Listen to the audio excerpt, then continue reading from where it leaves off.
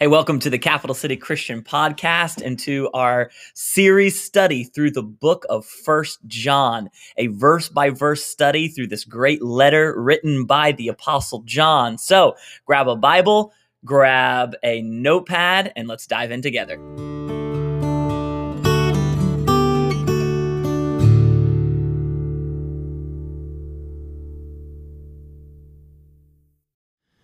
Well, hey everybody, welcome again to our Tuesday study. Hope you're doing well. We are continuing our study through the book of First John. So grab a Bible, grab a notepad, and grab your fancy glass as we are going to be in First John chapter 3. And today we're going to be going through verse 17 to 22. Today in my fancy glass is some iced tea with raspberry flavoring. Iced tea with raspberry flavoring. Hope you're having a great week. Today we're going to spend 20 to 30 minutes together just kind of going through a couple of verses in 1 John as we have been going through over the past couple of months. And today we're going to look at some really great verses. But before we dive in, we got to get to our Tuesday Dad Joke of the Week. Tuesday Dad Joke of the Week. I have 4 young children, and so this one means a lot to me. Here we go. Here's Tuesday's Dad Joke of the Week.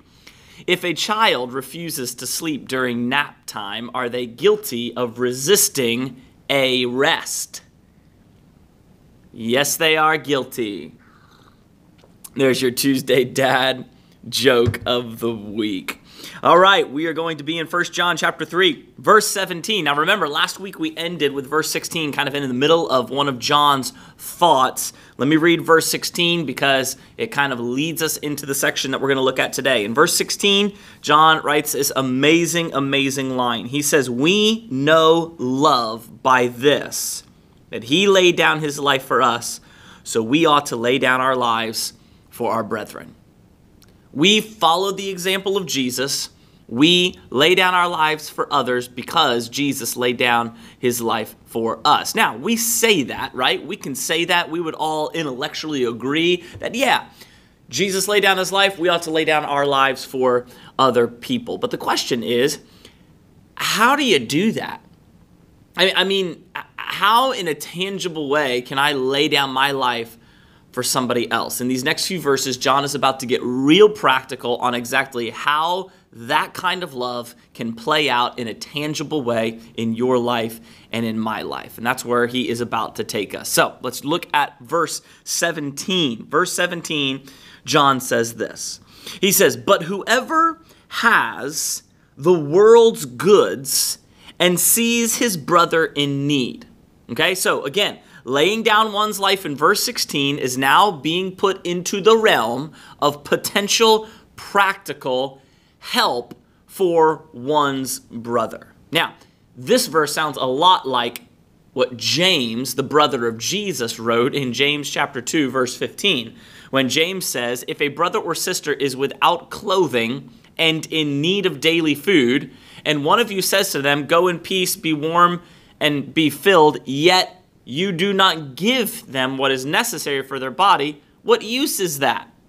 Okay, so they're talking about very tangible, practical ways to help somebody who is in need. Now, why do you think John is using this kind of language? Why do you think James, the brother of Jesus, is using this kind of language to describe what love is?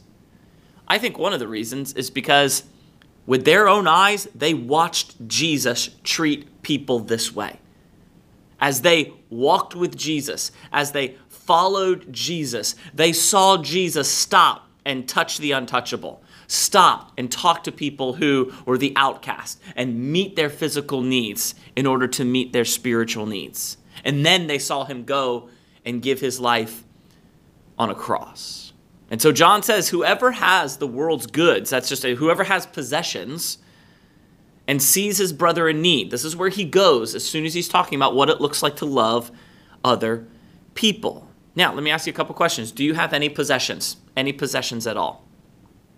Have you ever seen anybody in need? What ought you to do if you answered yes to both of those questions? What does love require of you? What does laying down your life require of you if you answered yes to both of those questions? John continues. He says, but whoever has the world's goods and sees his brother in need and closes his heart against him. Now, the term here, heart, is a really interesting word in the Hebrew language. The term here is literally bowels. It's a Hebrew idiom for the seat of our emotions.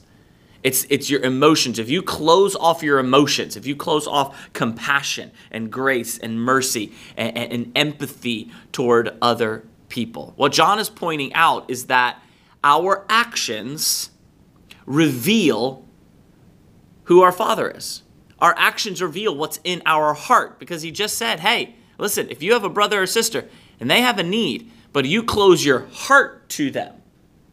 So your actions reveal your heart. Your actions reveal who your Father is. Are you a child of the devil, or are you a child of God? He says, and if you close your heart against him, how does the love of God abide in him? Answer, it doesn't. If you see a need, if you have an opportunity to meet a need and you close your heart to that person, the love of God does not abide in you. Think about the needs that you know about right now. Think about the people in your life, people who you work with, people in your family, people you come in contact with on a weekly basis. Think about people who are in need. Not even in your life, but even around the world. How do you respond? Do you respond with an attitude that says, hey, everybody's got to figure it out for themselves. I'm figuring it out for myself. I'm doing my best. I'm going to do me. You do you. Everybody's got to figure it out on their own. Or do you genuinely think, man, what can I do to help that person? What can I do to help that person? Now, I may not be able to help 100% with their need, but I can do something. What can I do for that person? This is laying down your life. And then John says this. I love this verse, verse 18. He says, little children. And you can hear just the compassionate, fatherly tone that John is saying. He is pleading with us. Older in age, he is saying, little children. There's some things I've learned. Little children, this is the best way to live. He said, let us not love with word or tongue, but in deed and in truth. In other words, actions do speak louder than words. Jesus would say this in Matthew chapter 7, verse 24, everyone who hears these words of mine and puts them into practice is like a wise man who built his house on the rock. You want to be wise, you hear the words of Jesus and you obey. You want to be wise, you see the example of Jesus and you follow. Now, in this verse, there's a little interesting thing happening. He says, let us not love with word or tongue. Okay, word or tongue, kind of synonymous. And then he says, but in deed and truth. And the term truth is interesting and surprising because one would expect it to be synonymous of deed, like our actions, right? The term seems to mean a genuine or true, like the use of message, that John has been using the word message, like you've heard the message, which emphasizes both doctrine and lifestyle. And so it's truth. The deed and the motive must be both motivated by the self-giving love of God and not just to be showy in order to build up our ego or to make us look better in front of other people. So when we are doing good deeds, when we are loving in deed and truth, the truth indicates here that our motivation is driven by the love of God, not just to be seen or not just to feed our own ego. So he says love, not with word or tongue, but love in deed and truth. And then John says, we will know this, referring to the loving actions that are previously mentioned. We will know this, that we are of the truth. We will know this, that we are of the truth. A believer's loving lifestyle shows two things. Number one, it shows that they are on the side of truth. And number two, it shows that their conscience is clear. Because look where John goes next. He says, we will know this. We will know by this that we are of the truth and will assure our hearts before him. We will assure our hearts before him in whatever our hearts condemn us. Now, this is a little bit interesting, but this is what we could say about this verse. All believers, myself included, I'm sure you have too, we have experienced inner grief or remorse over not living up to the standard that we know is God's will in our life. I have not lived up to the God's standard. I've not lived up to his standard of his will in my life. I've not 100% done that. There are times when I do, and there are times when I don't. And the times when I don't, I have this inner grief. And those pains of conscience can be, I think, from God's Spirit inside of us, which causes us to, which leads us to repentance. Or those pains of consciousness can be from Satan that would lead to a self-destruction in our own lives or a loss of our own witness. And it is both, I believe there's both appropriate guilt and inappropriate guilt. There's appropriate guilt where we are convicted by the Spirit that, man, I need to be doing better. I need to repent. I need to follow God's will better. I haven't been obeying the way that I should. And there's inappropriate guilt where there is this wretched man am I. I'm nothing. I'm worthless. I'm not victorious. I'm not an overcomer. And those are lies from the devil that are put inside of us. Believers, I believe, know the difference by reading God's word. Right? Reading God's word. And John is trying to console believers who are living by the standard of love but still struggling with sin.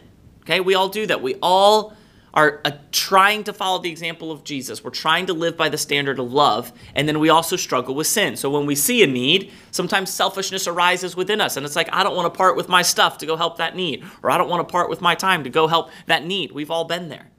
And what John is trying to do is he's trying to let us know, and he's trying to console us. And he says here, he says, and whatever our hearts condemn us, and then he says these words, for God is greater than our heart and knows all things. In other words, God knows our true motives. God knows what is in our hearts. Now, this can be good, and this also can be a warning for us. I mean, think about it. God knows what's in your heart. There's nothing hidden from him. I love what was said in the Old Testament, 1 Samuel, when God was speaking to Samuel and he was telling Samuel to prepare to pick a king for the nation of Israel. In chapter 16 of 1 Samuel, verse 7, it says this, but the Lord said to Samuel, do not look at his appearance or at the height of his stature, because I have rejected him. For God sees not as man sees. For man looks at the outward appearance, but the Lord looks at the heart. God knows our motives. It's an important reality we have to understand. John continues, he says this. He says, beloved, if our hearts does not condemn us, okay, so Christians struggle with sin, right? We know we struggle with sin and self. We still face temptation. We act inappropriately in specific situations.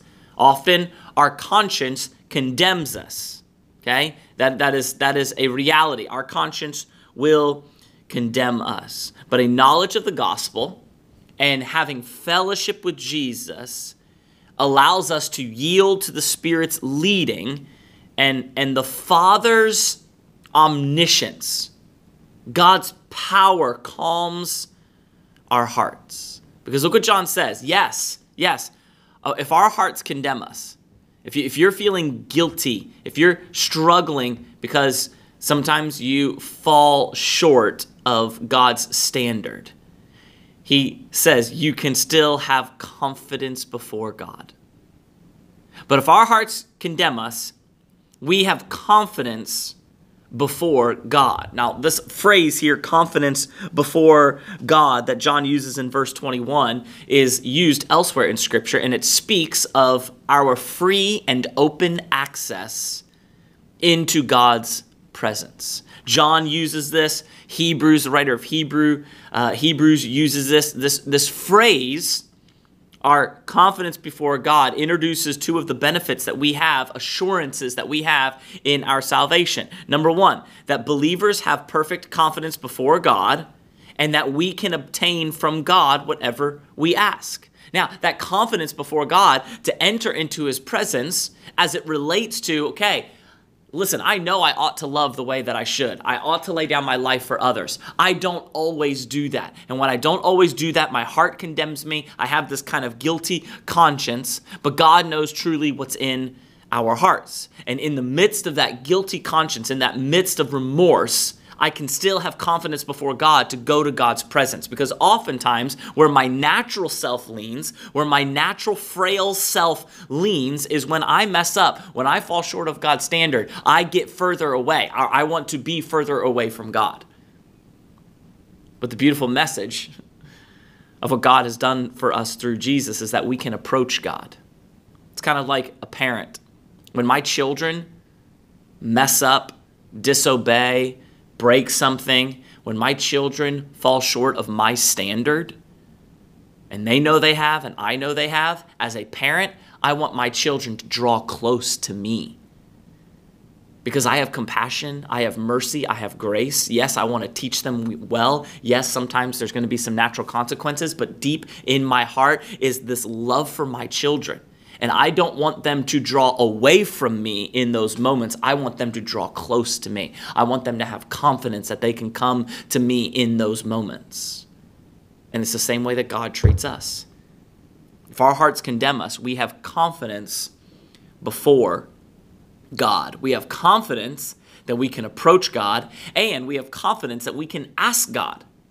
We can ask God, and God will answer. Look where John goes next. He goes into the realm of prayer, and we're going to stop here for a few moments because sometimes this verse can be a little bit confusing. He says, "Beloved, if our hearts does not condemn us, we have confidence before God, and whatever we ask, we receive from him." Okay, this reflects the words of Jesus. Jesus said in Matthew chapter 7, verse 7, "Ask and it will be given to you. Seek and you will find. Knock and the door will be open to you." Okay, so this is this concept of talking and communicating with God through Jesus. Now, these scriptures promise things, and maybe you're thinking here today, wait a minute, this is so different from my own experience. This concept that there will be unlimited answers to my prayer requests. Okay, this is so different from my experience in prayer, because this verse promises, hey, whatever you ask, you're going to receive. Jesus said those words. Now, we have to do a quick comparison with some other relevant texts to help bring some theological balance to this conversation, because we cannot take this verse by itself and be like, wait a minute, whatever I ask, I'm going to receive from God. So that means, I have a blank check and I can ask God for whatever. That we have to look at this within the context of John. We have to look at this within the context of other relevant scriptures all throughout the Bible. So let's do that really, really quickly. Let's look at some scriptures. From the synoptic gospels, Matthew, Mark, and Luke, believers are encouraged to persevere in prayer, that God will provide good things, that his Spirit will be with us. In the context of a couple of parables that Jesus told, believers are encouraged to pray and be humble in their prayer and be repentant in their prayer. Like we approach God with a repentant, sorrowful heart because we know that we have fallen short. In John's writings, in the Gospels, and in his letters, in the context of the man born blind in John chapter 9, Jesus' prayer, is answered because he knew God and lived accordingly. So there's this concept of Jesus followed God's will, was obedient, and his prayers were answered. In John's upper room discourse, when we have Jesus in the upper room, believers, our prayer is characterized in a few ways. It's coming from believers, asking in Jesus' name, desiring that the Father be glorified, and there is this element of keeping the commands of Jesus. In chapter 15 of the Gospel of John, believers' prayer is characterized by abiding in Jesus and his word abiding in us and producing fruit that is evident and is tangible as we keep the commands of Jesus. If you go to the book of James, Jesus' brother James writes about prayer, and he writes about how believers are confronted with various trials and we're called to ask for wisdom. And believers, when we're faced with health problems in the book of James, we are to ask elders to pray, and we're to pray in faith, and we're to ask for sins to be forgiven, and we are to confess our sins to one another. And so you have all of these conversations and all of these examples of prayer throughout different portions of the New Testament. And what is common in all of them is this reality. The key to effective prayer is Christ likeness. The key to effective prayer is Christ likeness. This is what praying in Jesus' name means. The worst thing God could do for most Christians is to answer selfish prayers. I know that about me. If God were to answer all of my selfish prayers, my life would be far worse than it is today. In one sense, all prayers are answered.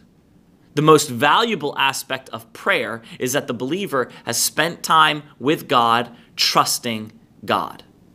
The key to effective prayer is Christ-likeness. It's a common theme that you see when you read about believers' prayer all throughout the New Testament. Now, again, you think about that as it relates to parenting. As a parent, I want to give good gifts to my children. I don't always answer my children in the way that they want with every question and every request that they have. But I am more likely to do so when my children are abiding in me or abiding in my boundaries that I have set for them. The key to effective prayer is Christ-likeness. That's why in verse 22, John says, whatever we ask, we receive from him because. Here's the reason that you will receive from God when you ask. Because we keep his commandments and do the things that are pleasing in his sight. So notice, the two requirements for answered prayer are obedience. We keep his commandments. Jesus in the Great Commission said, teach people to obey everything that I've commanded. If your prayers are not being answered, if you don't feel like God is answering your prayers, or at least God isn't answering your prayers the way that you think that he should, maybe you need to look at your obedience. Are you obeying the commands of Jesus? And then notice the second requirement for answered prayer. Practicing the things that are pleasing to God. Are you practicing the things that are pleasing to God? In the Gospel of John, chapter 8, verse 29, Jesus says this, and he who sent me is with me. He has not left me alone, for I always do the things that are pleasing to him. Jesus says, I always do the things that are pleasing to my Father. See, 1 John is a how-to book on effective Christian living and ministry. And John begins this section that we just read with this concept of, hey, do you want to love and lay down your life for other people the way that God has laid down his life through Jesus for you? Well, here's a tangible way to do that. When you see a brother or sister in need, when you see somebody in need, you meet the need. You do everything that you can in your power to help that person. That is a tangible expression that you are a child of God and that Jesus abides in you and that the love of God abides in you. And yes, there are going to be times when you fall short of that and your conscience will encourage you to feel guilty. But in those moments, know that you have confidence in God. In those moments, know that God knows your heart. And if your heart is pure, if you have pure motives in your heart, God knows that.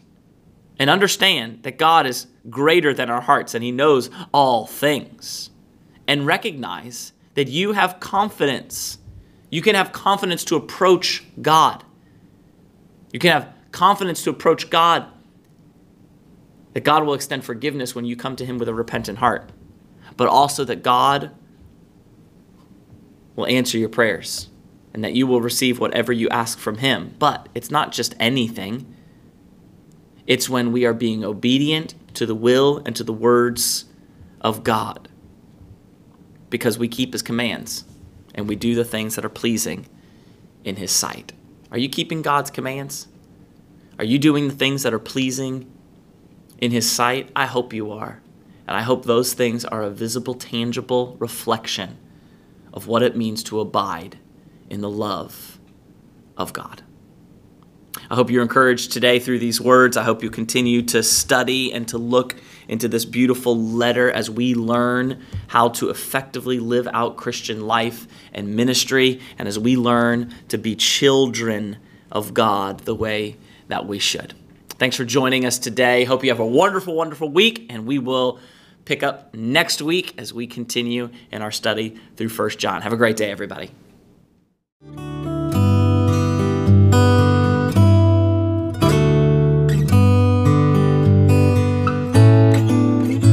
We hope this content serves as a catalyst towards spiritual growth in your own life.